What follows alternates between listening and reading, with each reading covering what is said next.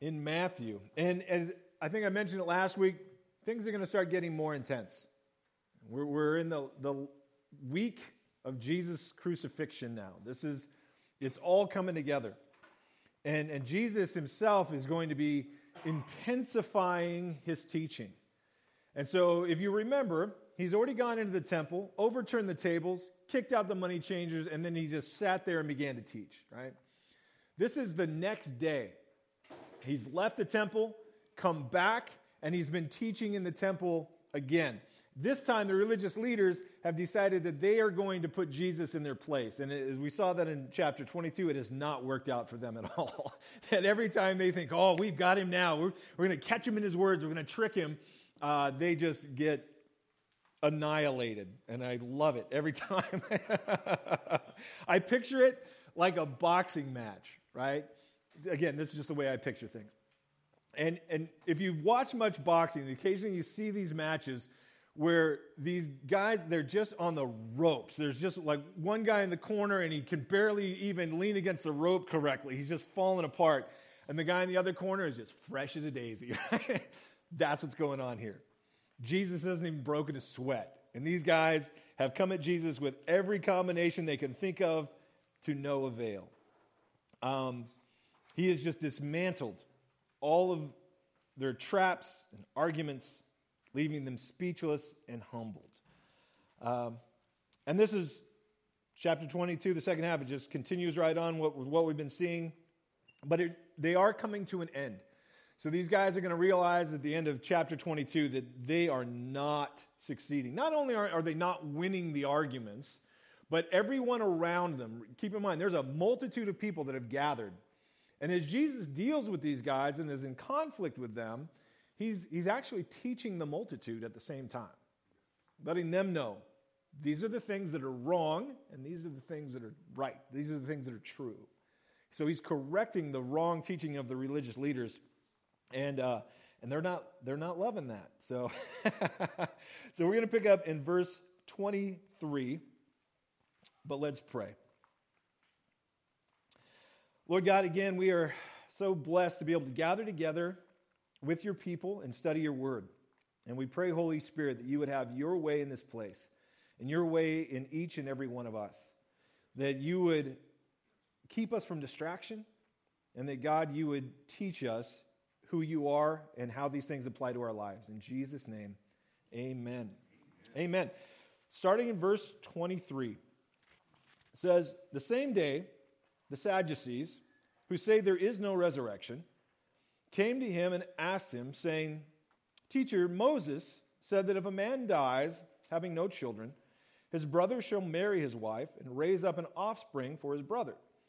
Now, there was with us 7 brothers, and the first one died after he had married, and having no offspring, left his wife to his brother, and likewise the second also, and the third, even to the 7th. Last of all, the woman died, and therefore, in the resurrection, whose wife of the 7 will she be? For they all had her. And Jesus answered and said to them, You are mistaken, not knowing the Scriptures, nor the power of God. For in the resurrection, they neither marry or are given in marriage, but are like the angels of God in heaven. But concerning the resurrection of the dead, have you not read what was spoken to you by God, saying, I am the God of Abraham, the God of Isaac, and the God of Jacob. God is not the God of the dead, but of the living. And when the multitudes heard this, they were astonished at his teaching. Now, each of the religious groups has gathered around. And it's interesting to me because though we can look at this and go, okay, there's the Pharisees and the Sadducees, and we even saw the Hellenists last week and the scribes. All of them have a counterpart today. That it wasn't just that those groups existed then and no longer exist. There are plenty of Pharisees in the world today that love legalism and love rules and think they're attaining some sort of righteousness. And so you can look at those groups, the very ones that were against Jesus and in conflict with Jesus, and as I said, find their counterpart today. The Sadducees, I think probably the best example are the liberal theologians, people that have studied Scripture, but as they've studied it, they are looking for a reason not to believe. Whether they've gone through a seminary or a college or some self-education on YouTube, whatever it might be, that they've decided that they are so intelligent that they do not need the things of the Lord. They consider themselves the peak of intelligence. And with this wisdom, they dismiss the things of God. And that was the case with the Sadducees. They really thought of themselves as being the intelligentsia of their day. And in that, through their great wisdom, they dismissed the existence of angels and demons, miracles, and even heaven itself, saying that there's nothing beyond this, there's no resurrection of the dead, there's no heaven. Yet they consider themselves theologians, right? So, one of the ways that they would justify this is that they said the only books that were inspired by God were the first 5 books of Moses. And that if it wasn't in the first 5 books of Moses clearly, then they'd say it just doesn't exist. And so they would point and say, well, there's nowhere in those 5 books that heaven is mentioned or the resurrection is mentioned. Therefore, it's made up. It's something that man came up with after that. And they would use these circular logic type questions that they didn't think had an answer and decide that, well, if you can't answer this question, then obviously these things aren't true, and would dismiss all the things of biblical truth by doing just that. And again, plenty of people will do the same thing today. Kind of come off as like anything of faith, anything of scriptural belief, that these things are primitive. These things are for the unintelligent. These are superstitions that the intelligent people have gone beyond, right? Still, like I said, plenty of that today. And so, as they come to Jesus, they start with this command that was given to Moses, that if a man dies, this is verse 24, having no children, his brother shall marry his wife and raise up offspring for his brother. And that's found in Deuteronomy chapter 25. And so it's a very clear commandment that God gave in Israel. And to us, that seems super weird. I mean, it's the idea of like, wait a second, that if a man dies and doesn't have kids, his brother has to marry his wife. You're like, that seems so strange. But it made sense in Israel, and there was a reason for it. Because the land was divided up by tribes and then by family and all the way down to individuals. And if a person died with no offspring, with no kids at all, then his inheritance was lost. And his family name ceased to exist. And so, to stop that and to keep everything going in the right lines and the right family names, this was the solution that God gave to Israel. Which again, it changes the whole way when like you picture the first dinner where she's like meeting the family, looking around the table going, that's the older brother? Okay, or, just knowing that something goes wrong, that's the next guy, and you got to take all that into consideration. It was literally marrying into the family, right? Now, the Sadducees didn't have a problem with that. So they're not discrediting the commandment. But what they've done is they've taken that commandment, made up a story that they think disproves heaven, that disproves the resurrection and life beyond this world. And so this ridiculous story of 7 brothers that all marry this same woman, they all die, and honestly, I would suspect the wife. 7 guys in a row? At some point, you're like, I don't know if she's cooking something wrong or if she's knocking these guys off, right? But eventually, she dies too in this story. And their point is, well, okay, if the resurrection is real, then how can this be something that's justified or allowed, or how does this make any sense at all? And it's funny to me how they just think so highly of their own intelligence. I mean, they seem pretty proud of themselves, this scenario that they've come up with. And the idea is that they're so intelligent that if they can't figure it out, then it just can't exist. and how arrogant that is. But at the same time, I think probably all of us at one time or another have been in that place, and we've certainly known people with that same idea. You know, I've had people ask the silliest questions sometimes, but to them it's huge, right? Can God do anything? Yes, God can do anything. Can God make a rock so big he can't pick it up? Yes, and then he'll pick it up. What? You know, just whatever their question is, and they're like, well, if I can't figure this out, then it must not be real. And honestly, the answer is, or you're just not as smart as you think you are. How can predestination and free will work together? I don't know, but God says they do, and therefore I trust his opinion. I don't have to get it all figured out. These guys have decided they are the ones that have gone beyond, man, with their highly evolved brain and logic, are dismissing the things of God. And actually, then and now, it's the same process, it's the same idea, and I think it's very clearly addressed from Paul in Romans chapter 1, when he describes the same thing. And he ties it right into justifying sin in our life and purposely chasing after things that we know are wrong, that we begin this process in order to justify sin. But he says this in Romans chapter 1, starting in verse 21, says, because although they knew God, they did not glorify him as God, nor were they thankful, but became futile in their thoughts, and their foolish hearts were darkened. And professing to be wise, they became fools. That sums it up. And whether they're coming at it from a theological point of view or they're supposedly using science to justify, it's the exact same thing. It's professing to be wise. Because I have become so advanced in my intellect, I can dismiss the things of God. And they have become fools by doing it. Now, I love how Jesus deals with this.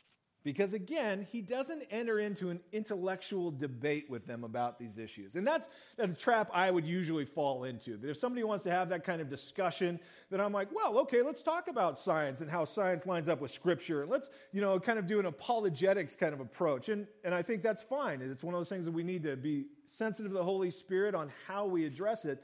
But Jesus doesn't do that. He doesn't drop to their level. He doesn't get into a debate with them. Instead, with all of their wisdom and all of their intellect that they're so proud of, in verse 29, Jesus says, you are mistaken, not knowing the Scriptures, nor the power of God.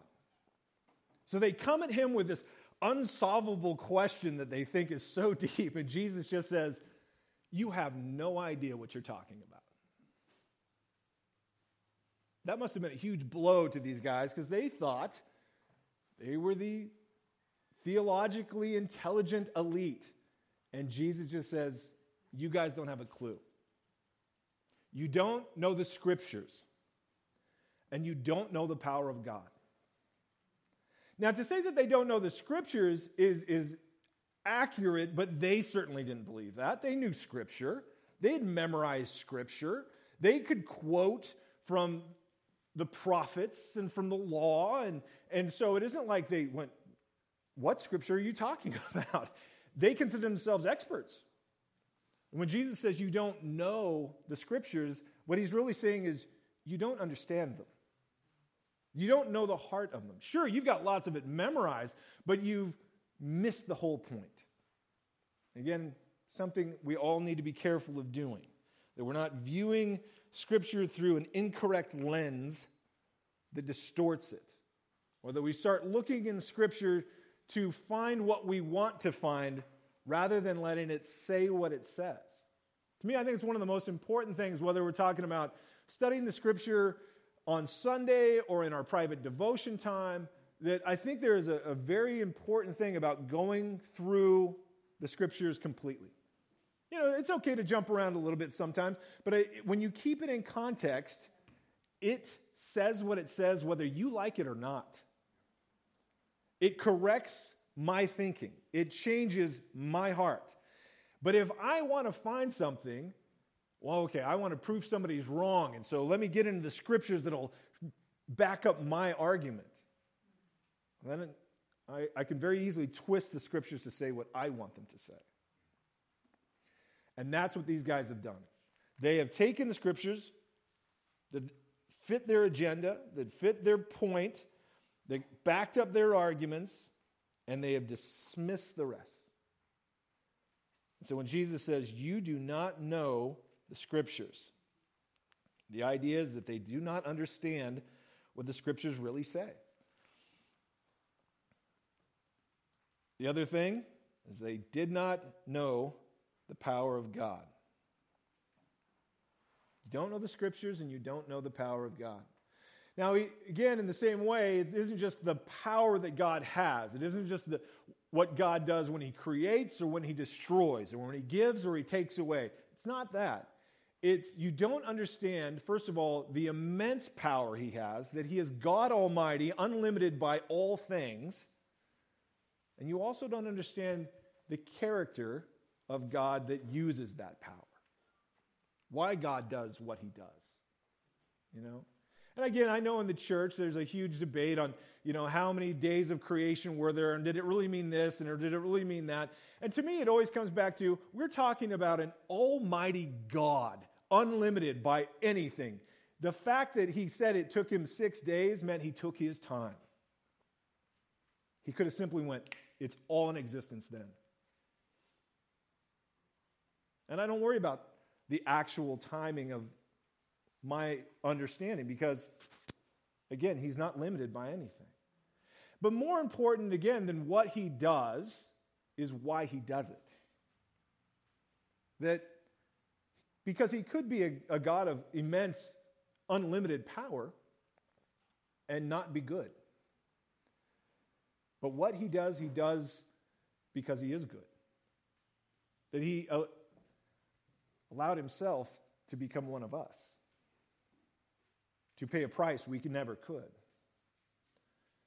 The works he does, the miracles that Jesus does, again, were a benefit to the individuals he did them to, but it was to show the love of God the Father.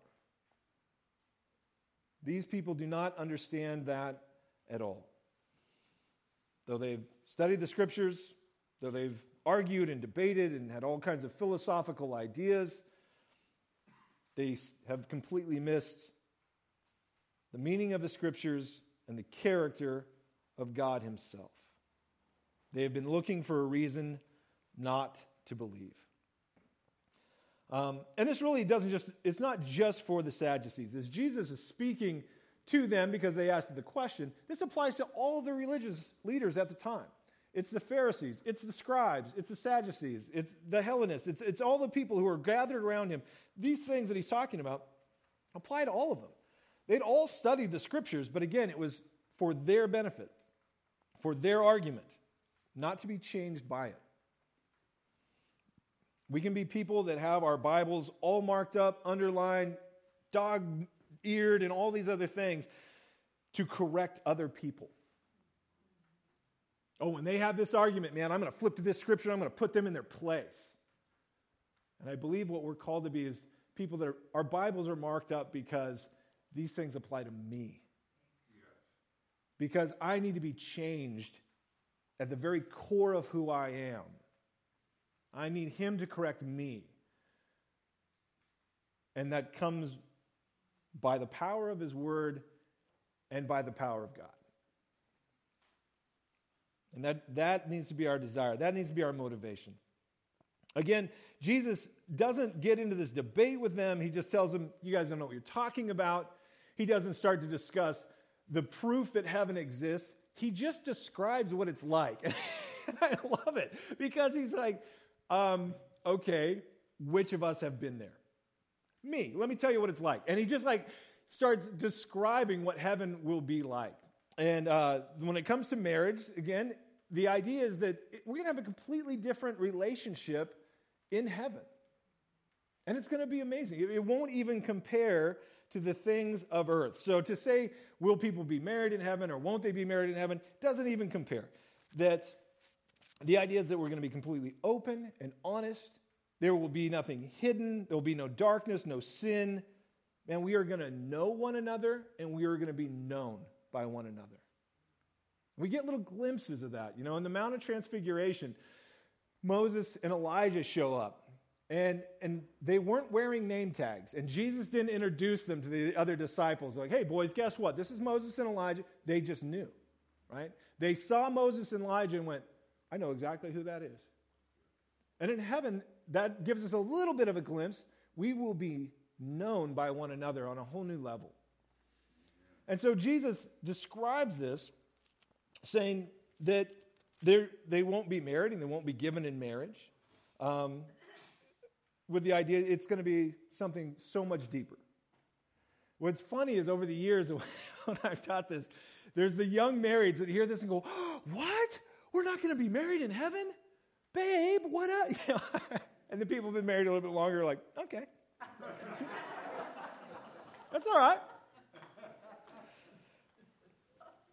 Again, it's that it's going to be so much deeper. And for these guys, remember, again, what they're pointing to is their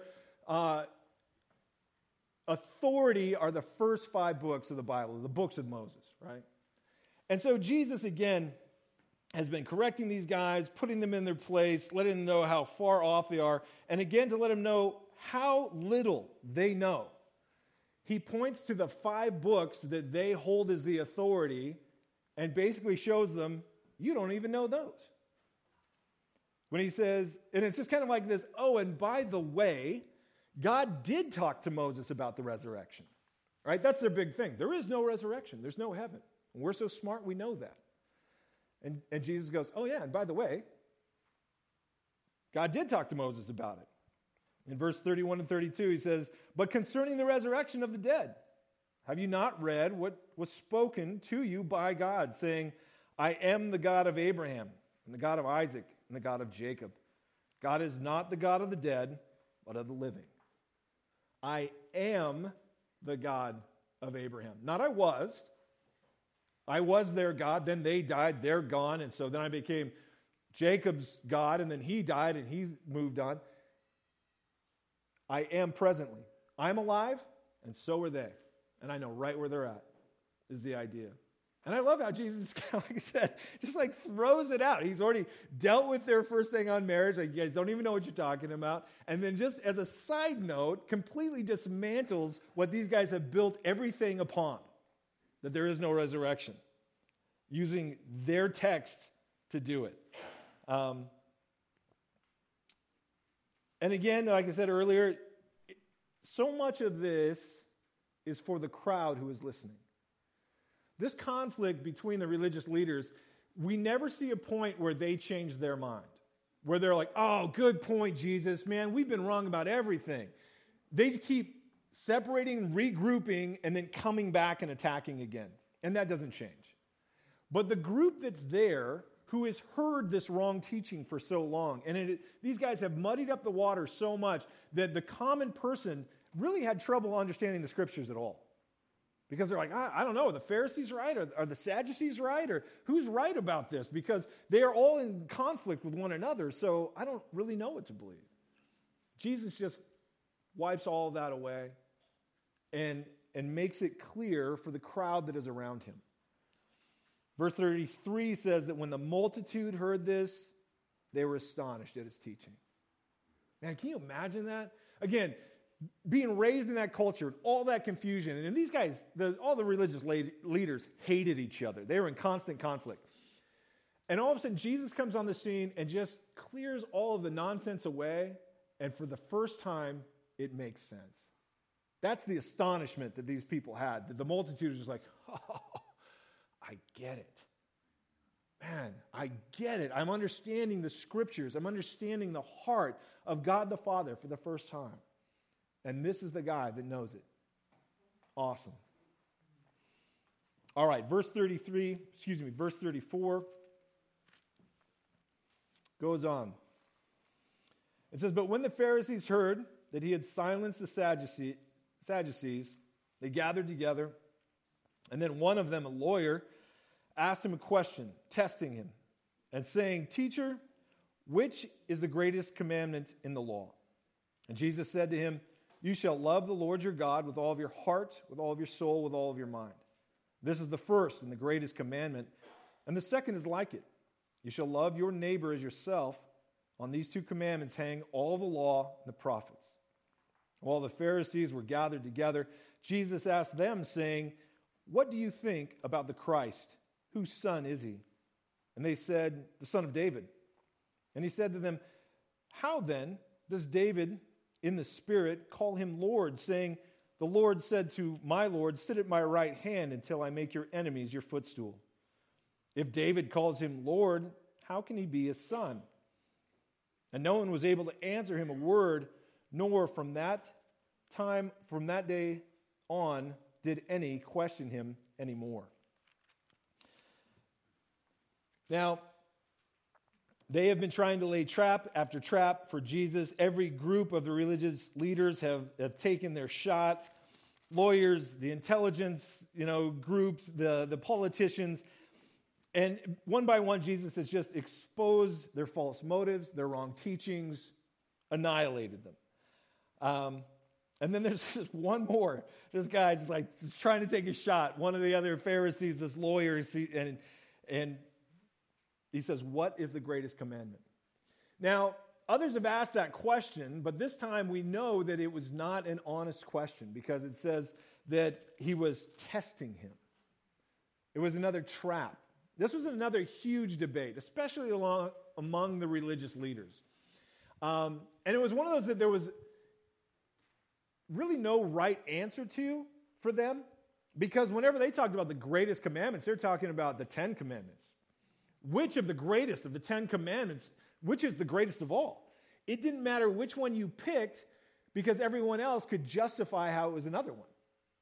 So pick whichever one you want. And that's the trap they're trying to draw Jesus into here, is that no matter what he says, well, they can somehow back up the other 9 and show that Jesus really doesn't have a concern or care about the other things of the law, right?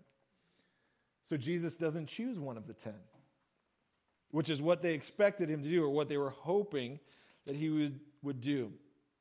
And so he first of all points to Deuteronomy chapter 6. Love the Lord your God with all your heart, mind, soul, and strength. And then says the second is like it, and he points to Leviticus chapter 19. Love your neighbor as yourself.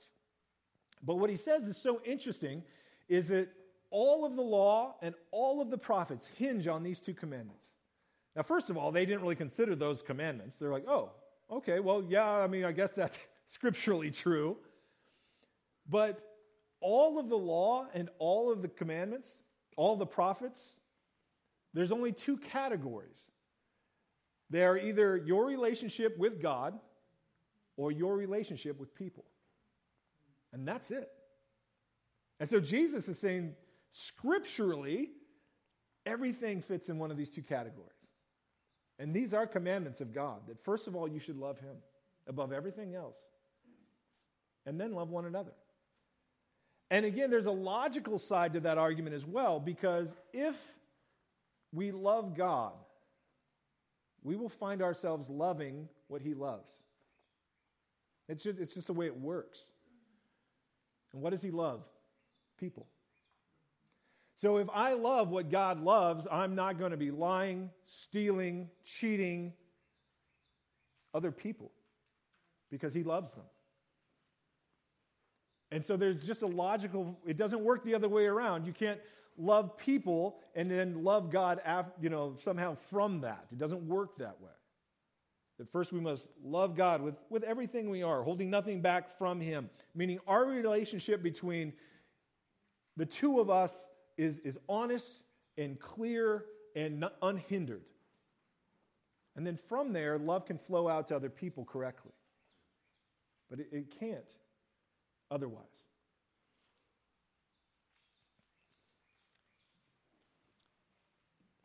Now, again, if this was a boxing match, these guys would be completely gassed out, just waiting for the bell to ring, right? And Jesus, again, not even breaking a sweat. I just picture him in his corner like, come on. let's go again. They're like, can't even lean on the rope correctly. And again, one more thing that he throws out here. They've been asking all the questions. They've been on the attack. And then again, I don't think it's in a mean way. He just gets their attention. They've all kind of gathered together. All the Pharisees come together. Well, what are we going to do now? And we didn't think he was going to be able to silence the Sadducees. Those guys never shut up, and they're out of words. And what are we going to do? And Jesus goes, hey, I got a question for you. What do you guys think about the Messiah? And again, I picture everyone like, what? Whose son is he? In other words, whose lineage is the Messiah supposed to come through? Oh, he's the son of David. And that was well understood, very clear. Now, whether or not, and I've always wondered this, whether or not they knew that Jesus was of the line of David, I don't know. I mean, we know because it's in Scripture. But did they study that out? Did they know what tribe Jesus was a part of? I don't know. But when they say the son of David, they had a very different idea of the Messiah and who he would be. We've talked a lot about that. They were looking for a political leader. They were looking for somebody who was going to overthrow Rome. And so when they said, well, he's to be the son of David, it doesn't just mean that he's like of the tribe of David or the tribe of Judah that David was a part of. It means that he was a military leader like David. He was a conqueror like David. And so Jesus says, well, then why does David, and in their mind the greatest king that ever existed, why does David call him Lord? If he's part of the genealogy of David, then that would make him less than David. It would make him subservient to David's authority. Then why, when David was filled with the Holy Spirit, prophesying of things to come, that the Messiah would be of his lineage, why does David call him Lord? And they knew the answer to that. Because while they didn't necessarily pursue the idea that the Messiah would be God on earth, David makes it clear that he is. That David calls him Lord. And that word is reserved for God. He is the Lord God Almighty is the idea. And that's why David calls him Lord. And so Jesus is actually revealing something to the religious leaders and again to the whole crowd.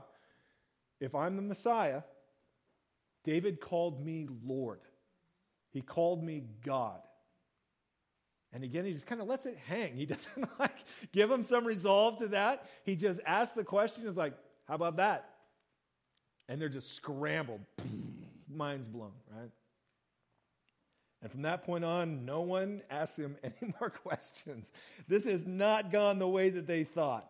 This has not trapped Jesus in anything. In fact, they have come out looking horrible every time. This is the point they throw in the towel. And again, it's important to note that all of these guys that have been coming at Jesus have been doing it out of wrong motives. They're not trying to get truth. They're not wanting to change. They're certainly not interested in repenting. They believe that their intellect is more important than anything else. But with all of that said, I think it is important to note too, I think it's good for us to use our intellect. I don't believe we're called to a blind faith. We're not called to be people that just go, oh, okay, I'm just going to believe it because someone else told me to believe it. I think it's great for us to use what we've been given, science and research and archaeology and all of those things, to study them and to look into the Word of God to go, how do these line up? I think it's great for us to wrestle with questions that are hard and ideas that's like, well, how would this work if this took place? I think it's so healthy for our faith to do that. But we need to make sure we're doing it with the right lens, that we're looking into the Scriptures for the right reason. Again, knowing that my intellect can very easily be off. My information that I've received can be very easily off and tainted or one-sided. But the Scripture can be trusted. So more than anything else that I want to know the Word of God. I want to know the power of God. I want to know the promises that he has made. I want to know the character of who he is. And though I love to wrestle with certain questions, when it comes down to it, at some point for every person, it requires a step of faith. Man, you can study and study and study and come to all these different conclusions, but at some point for every person, there is a point where you simply have to go, God, I'm going to trust you with what I don't understand. And as we do that, we can rest that he is good. And we can rest in the fact that he is out for our good. That we can take in the Word of God and be changed by it. And that we can know the power of God, knowing that his character is one of love and is always out for our good. Amen? Amen. Let's pray. God, again, we thank you for your goodness. We thank you for your word. And that time and time again, you have proven yourself faithful and true and powerful. And Lord, we just want to be people who are getting in line with you, following you, and being changed and renewed by you. We give ourselves to you again. Do whatever you want in us and through us. In Jesus' name, amen.